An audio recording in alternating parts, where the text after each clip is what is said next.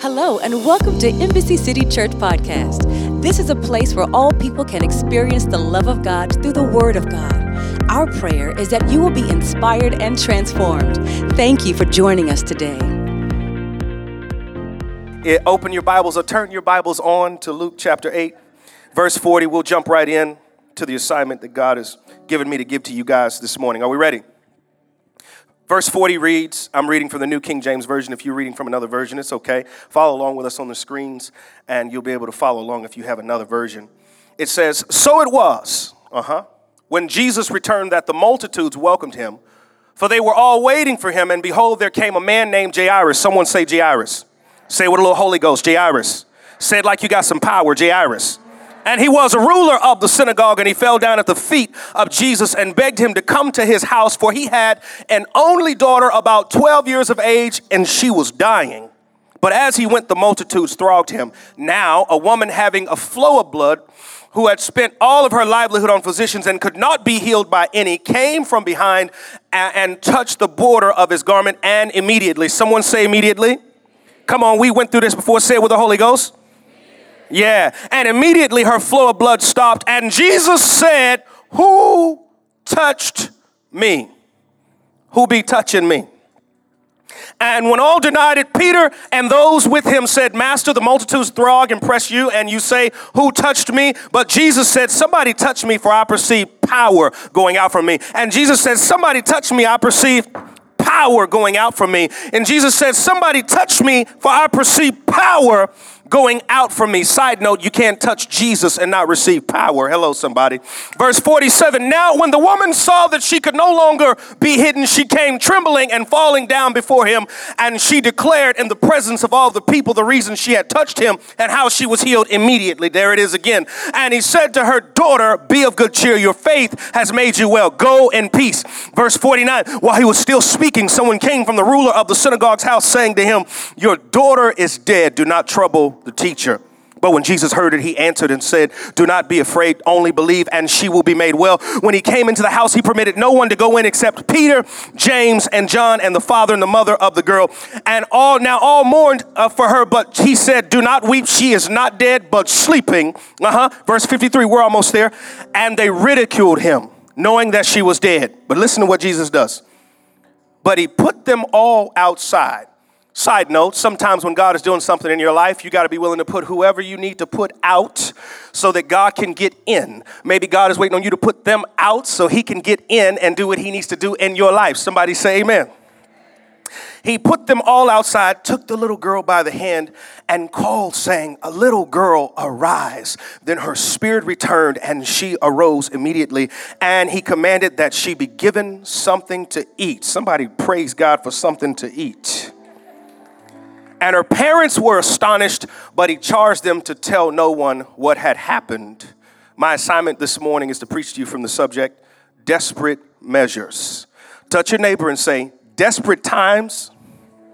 Come on now, you got to touch a good neighbor. Somebody's going to talk back to you, okay? Find a neighbor that'll talk back to you. Say, desperate times calls for desperate measures.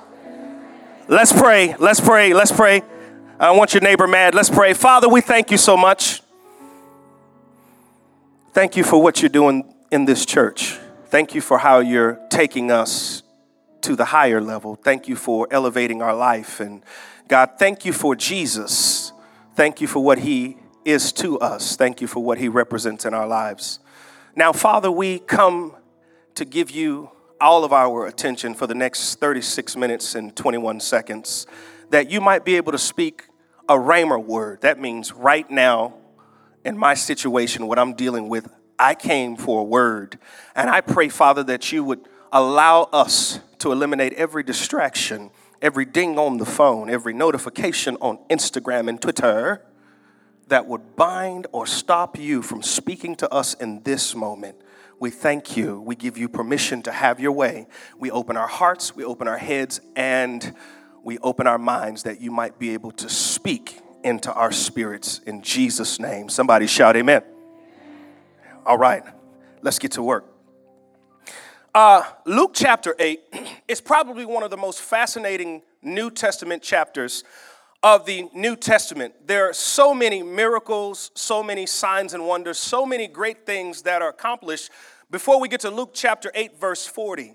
When you track through Luke chapter 8, because I want all of you guys to go back and read it when you get a chance. I'm sure you've read it before, but I want you to go and read it in parallel to everything that we're talking about today, because Luke chapter 8 has some very fascinating things there that it talks about. Jesus is there. Now, I need to qualify something. When we're talking about Jesus here, we're not talking about baby Jesus. Now behold the Lamb. No. We're not talking about baby Jesus that was born in swaddling, wrapped in swaddling and put in the manger. We're not talking about baby Jesus. We're not talking about teenage Jesus. See, we're not talking about the one that was lost from his mama and his daddy, and he was found in the temple, and he was in the temple, and he was telling the people in the temple, he was finishing their verses, and he was telling them all this stuff, and his mama shows up, and she says, boy, where you been? And he says to his mama, woman, don't you know I must be about my Father's business? I'm not talking about that particular Jesus. I'm not even talking about young adult Jesus. I'm not talking about the younger adult Jesus where we find out in Luke 2:52 that he grew in wisdom and stature and favor with God and man. I'm not talking about that particular Jesus. I'm talking about full-grown Jesus here. This Luke chapter 8 is about Jesus who has went down and been baptized. Hello, somebody. He's gone down in the water to be baptized in the name of the Father, the Son, and the Holy Ghost. You must. Come on now. Somebody went to Sunday school in here. You must be born again.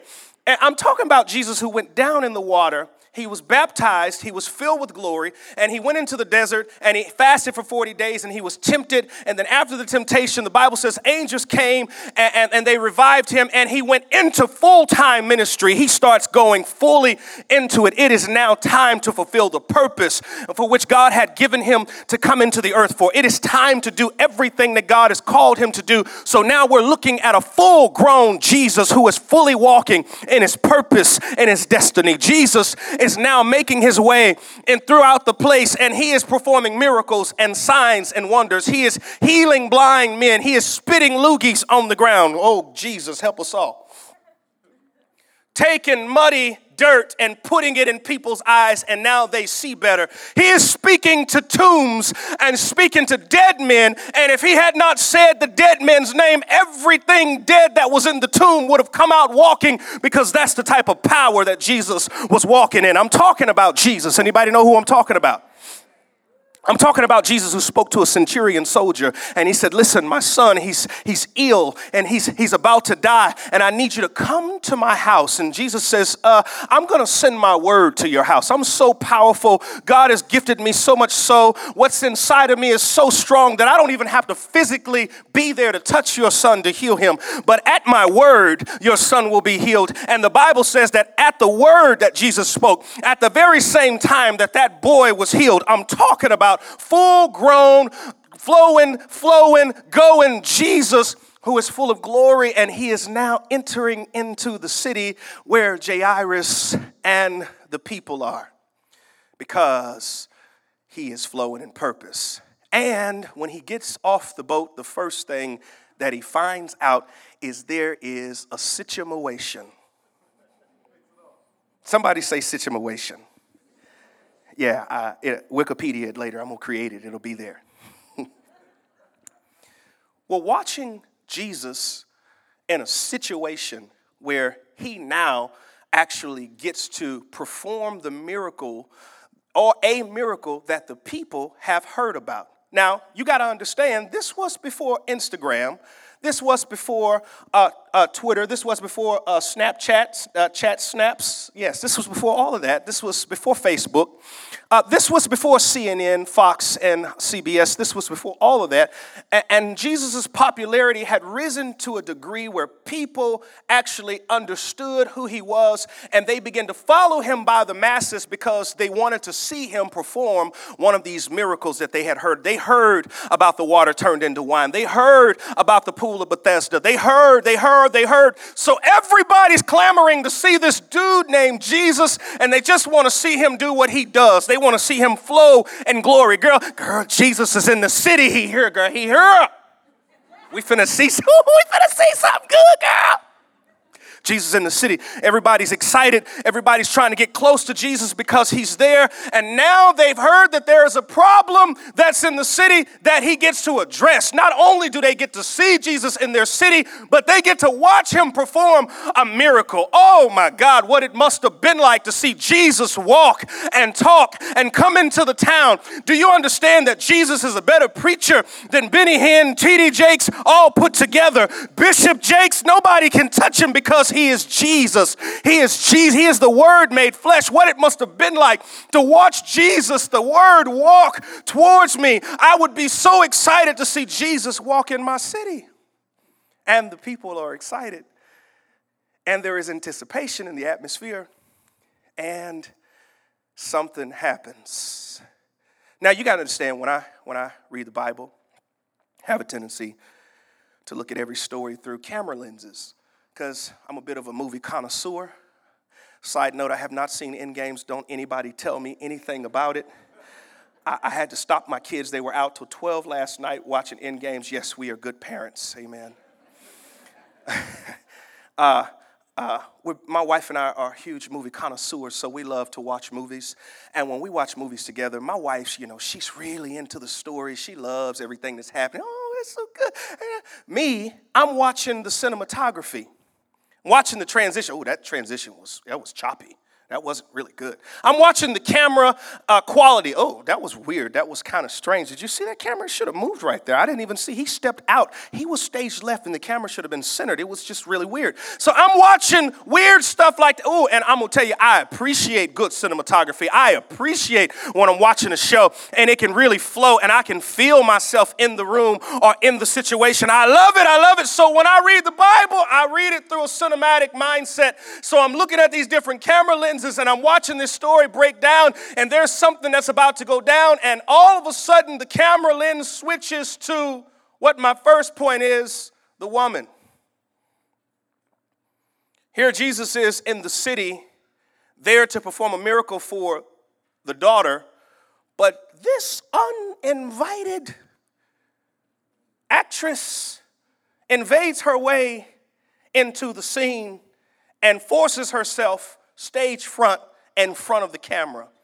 And she is now in the scene, and we are forced to pay attention to this woman who has impeded upon everyone in the city being able to watch Jesus perform this miracle. And the woman is interesting. Somebody say the woman. This woman was not just any woman. Now, this woman was, if you read through Luke has a way of giving massive detail. Luke is a physician, so he knows how to write. He knows how to communicate. He knows how to tell us everything that's happening. As a matter of fact, when you read through the Gospels, Luke has the most detailed writing that you will find. And then all of a sudden, we see Luke leaving out massive detail here about introducing this woman into the scene. He says that she is a woman with an issue of blood. Now, why would Luke not give this woman a name? I love that she was nameless because it gives us the opportunity as readers and as watchers of this movie to actually insert ourselves in the story. So now when I'm reading the woman with the issue, it's hard. If they would have said Sally with an issue, if they would have said Shaniqua with an issue, if they would have said Dante with an issue, if they would have said Lee with an issue, it would have been very easy for me to say they're not talking about me, they're talking about somebody else. But the very fact that Luke leaves off the fact that her name is not there gives me the ability to insert myself in the text. And now we have inserted ourselves. Now it's Ontario with an issue. It is John with an issue. It is Mary with an issue. And now I actually get to walk in the story with Jesus in this moment. So this woman is nameless for a purpose because now I get to insert myself into the story. And this woman has an issue. She has an issue that has been plaguing her life that should have only lasted 3 to 5 days. 3 to 5 days turns into 2 weeks. 2 weeks turns into a month, and she goes to the doctor. Issues not resolving after the doctor prescribes the medication. expensive medication that her insurance would not cover or copay. Hello, somebody. We know how these things work. Still has the issue after a month. Still has the issue after 6 months. Can you imagine what she must have felt like? Attitude, glory. Jesus, help us all. All my ladies say amen. Just one of them days when I want to be all alone. Oh, come on, y'all ain't been saved all your life. Don't want to take it out on you. Don't take it personal. I just want to be all alone. When you think I'm treating you wrong, it ain't personal. 6 months turns into a year turns to 2 turns to 3, she goes holistic. Maybe we can find some holistic medicine, holistic doctor, holistic approach to this situation. Maybe that can resolve the issue. She goes holistic and it gets worse. A year turns to 2 turns to 4 turns to 6 turns to 8 turns to 10. And now she's questioning, what did I do to deserve such an issue in my life? How come this issue will not change? How come I spent all of my Benjamins, all of my savings, all of my 401k, everything I had has been spent on this issue, and this issue will not change. Anybody know what it's like to have an issue that will refuse us to change? Anybody knows what it's like to have an issue and come to church every week and it still seems like it does not resolve? Anybody know what it feels like to live with an issue that it seems like you can't do anything about that will change that problem? So this woman has an issue, and I'm glad that she does, because it reminds me that the Bible is full of people who God has used who have, Y'all remember, I'll start from the beginning. Y'all remember Adam and Eve? They had a sin issue. Y'all remember them? Noah, after he did the boat thing, the water in the boat. Y'all remember that? 2 by 2? Okay. After he did that boat thing, amazing, right? Got drunk in a cave. He had a drinking issue. Father Abraham had many sons, and many sons had Father Abraham. I am one of them, and so let's just praise the Lord. Oh, y'all ready?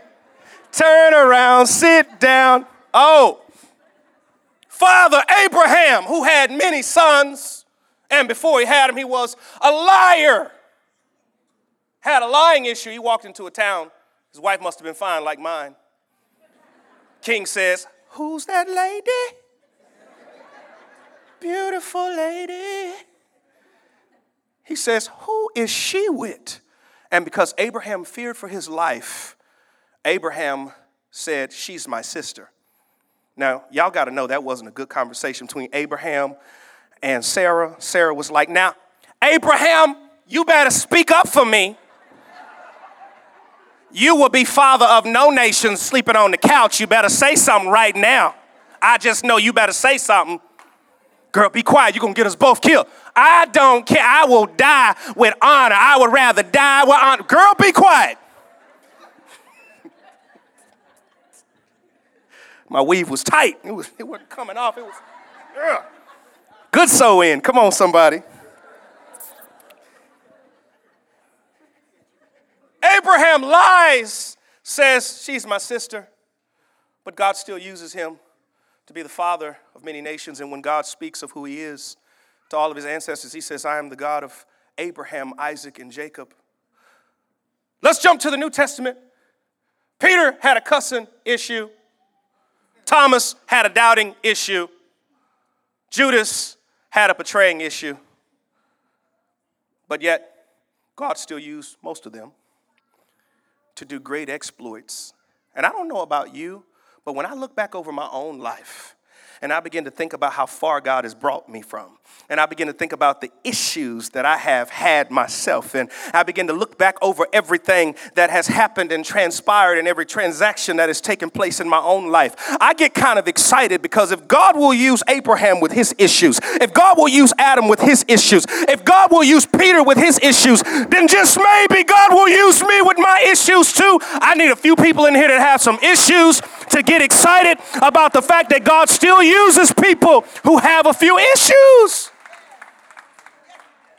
Yes, God is gracious. He will look past your issues and still use you, boo-boo. He still loves you and he thinks that you're amazing despite the failures and the things that you've done.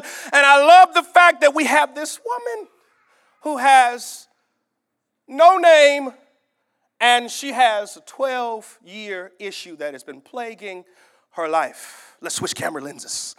Now let's look at the lens of the people. Yeah, let's look at these people. Let's look at these people that were there because the crowd was interesting. This crowd that was there, you got to understand.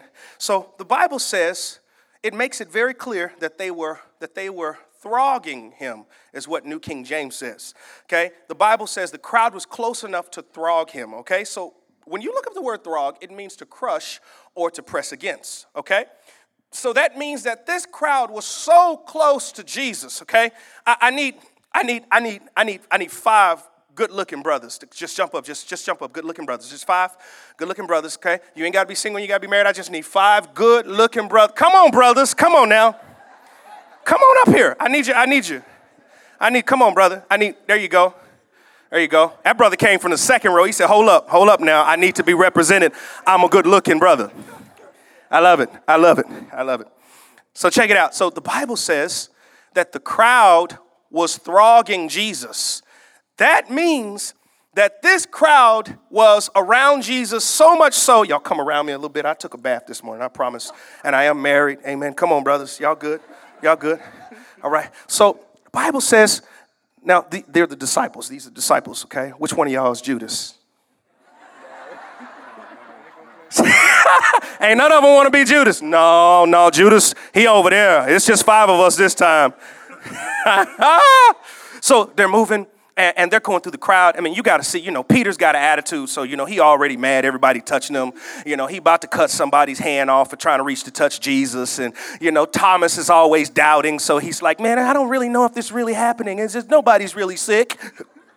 You got all kind of issues going on, and they're working their way. And the Bible says that they were close enough to crush Jesus. They were close enough to crush him.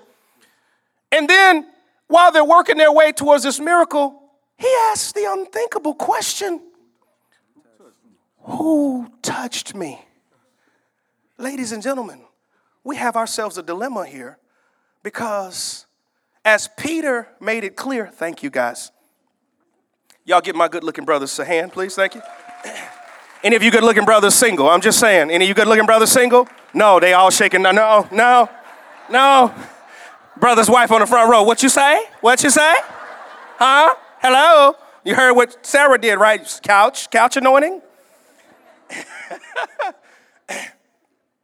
Great part about this is as the crowd is around Jesus, something happens that Peter stands up and says, Savior, oh good Savior, oh glorious one. Bless you, sir, the Messiah. Yes, you are. Praise God. Everybody's touching you. You don't see all these people around us. And Jesus says something that I think we all ought to pay attention to as believers. He says, someone touched me because I perceived power going out from me. Which means that there is a different way to touch Jesus to draw from him. Oh my God. This is even scarier. It is possible to be in close proximity to the Savior and not really be touching him.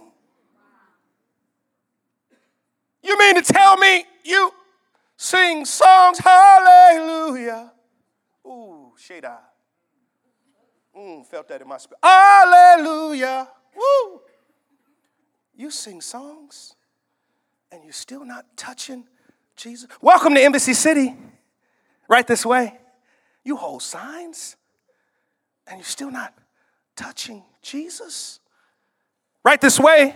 You usher and you're still not touching Jesus. Could it be possible to be in the same place that Jesus is and not really be touching him? I don't know about you, but I have made up in my mind that every single time I come into the house of God, every single time I get into the presence of the Lord, I am consumed with touching him. I need to touch him because he needs to touch me. Hello, somebody. I need him to touch me because I've got issues every day that I need him to work on. I need him to touch me because these people at work gonna make me go all out up in here, up in here. Got a good amen for my sister over there.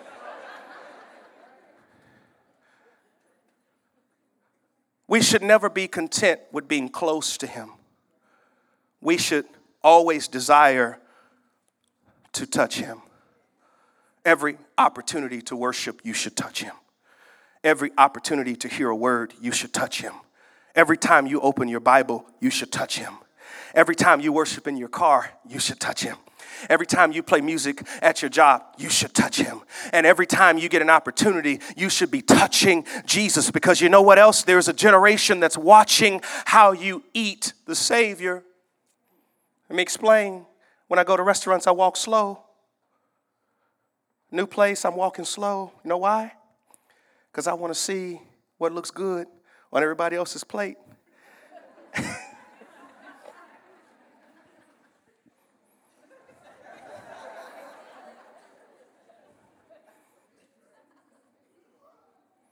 And when I see somebody eating real good, now I'm not looking for the person that's just batting their peas and, making dinner conversation. I keep walking. When I see that person that's got knife, fork, feet moving under the table, they singing while they're eating.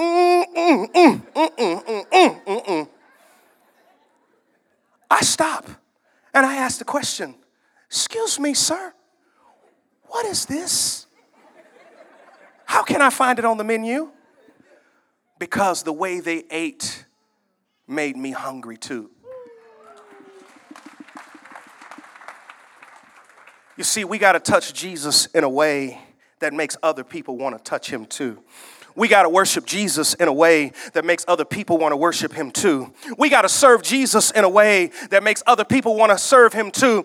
We got to reach for Jesus in a way that will make a godless generation desire to reach for him too. Because the world is watching us and they are waiting to have a reason to reach for the Savior. And my God, please flow in some kind of power. I don't know about you, but God didn't touch me. He didn't save me. He didn't pull me out of what I was in for me to be the same person that I was. The Bible says that when she touched Jesus, power came out. That means that something ought to change about you. Something ought to be different about you. Something ought to be new about you. Something ought to be something different. There ought to be some kind of evidence that you have touched the Savior. That means that you ought to flow in something. You ought to have something positive to say. You need to touch him again.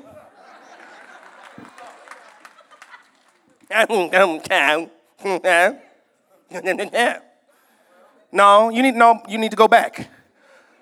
So I need to go baptize again. Baptisms after the service. Praise the Lord.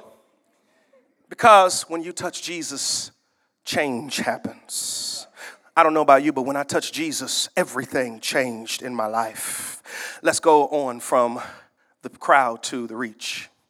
Switching lenses now, we're moving to the lens of reach. Okay? Now, to see this particular part of the story, we got to go to the drone camera because I want us to see the entire landscape of the situation.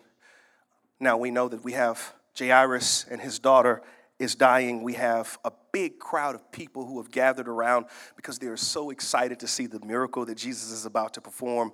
And we got a whole bunch of people that are not really touching Jesus. And then all of a sudden, Jesus says, "Who touches me?" Now, how did this woman get to Jesus?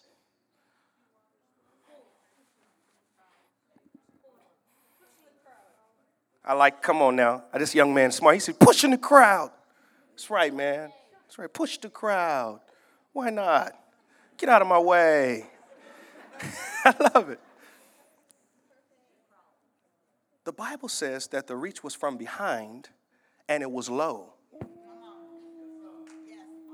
a minute. The woman is sitting by the side and she's watching the parade of people go by, and she has to make a decision on whether she is going to get desperate enough to push past her 12 years of... Now, you got to understand, this particular issue makes you weak. This particular issue makes you feel lifeless. This particular issue, as long as she had it, made her walk like this because it was very hard to stand up. So she's very weak. She's in a low place already, but she's got to go lower if she's going to touch the Savior. So the Bible says that the reach was from behind, and so she's on her way and she's trying to reach the Savior. My question to all of you is, how come she didn't just walk right up to him and touch him? Good question, right? I think the reason she could not walk right up to Jesus and touch him is because of the crowd of people who were parading around him, not really touching him, were in her way. You see, I have made up in my mind that I don't want to get in the way of anyone who comes in this room or who wants a relationship with Jesus because of my religious ways. See, because sometimes we allow our religious ways to get in the way of somebody who's trying to gain relationship with him. And we have to ask ourselves sometimes, am I in the way of someone who needs to reach for Jesus? Every Sunday you come in here, if you've been with Jesus for any amount of time, if you've been walking with him, you should always be looking out for people who need to touch him. There is someone in this room right now who needs to touch Jesus, who needs to get to him. They need a beeline to him. We ought to clear a way so that people that need Jesus can touch him. We ought to get out of our way. We ought to push to the side to make sure that people who have real issues can really get to the Savior. So she does the unthinkable. She lowers herself and she crawls her way to Jesus. Now, this was not a regular crawl. This was a crawl through a crowd. Ooh. She had to push her way through a crowd. And she had to do whatever she had to do to get to Jesus. So she's being stepped on. She's still getting her way. She's pushing her way. She doesn't care. She's giving it all she's got. This is her last ounce of strength. This is her last hope. She's heard about the signs. She's heard about the miracles. She's heard what Jesus can do. And she thinks just maybe, if I get low enough, if I get desperate enough, I might be able to get to Jesus. And she gets herself low enough and she's head's being stepped on, hair's being mangled. Her hands are being stepped on. People are tripping over her. And she finally gets to a place where she can barely touch him. And with her last ounce of strength, she stretches and she touches Jesus at the hem of his border, at the garment, at the bottom of his garment. It was from a low place. See, when you want to touch Jesus for real, you can't be high and prideful. You got to get low and humble. See, we got to get to a place where we say, I need thee. Oh, I need thee every hour. I need thee. I'm willing to do whatever it takes. I'll get rid of my pride. I'll come to my pastor and be honest and tell the truth about what I'm really going through. I'll go to counseling and tell the counselors what's really going on in my life because I'm really desperate and I'm tired of this issue plaguing my life, and I'm willing to do whatever it takes to get a touch from Jesus. And the Bible says immediately. Ooh. It didn't say 5 minutes later. It didn't say 60 seconds later. It did not say the next week. It did not say next month. It said immediately she was healed. And she stands straight up and the unthinkable happens. Thank you for listening to our podcast today. If you would like more information on our church, please go to www.embassycity.com. We would love to hear from you. Our prayer is that you have been inspired and transformed. Have a wonderful day and come back again.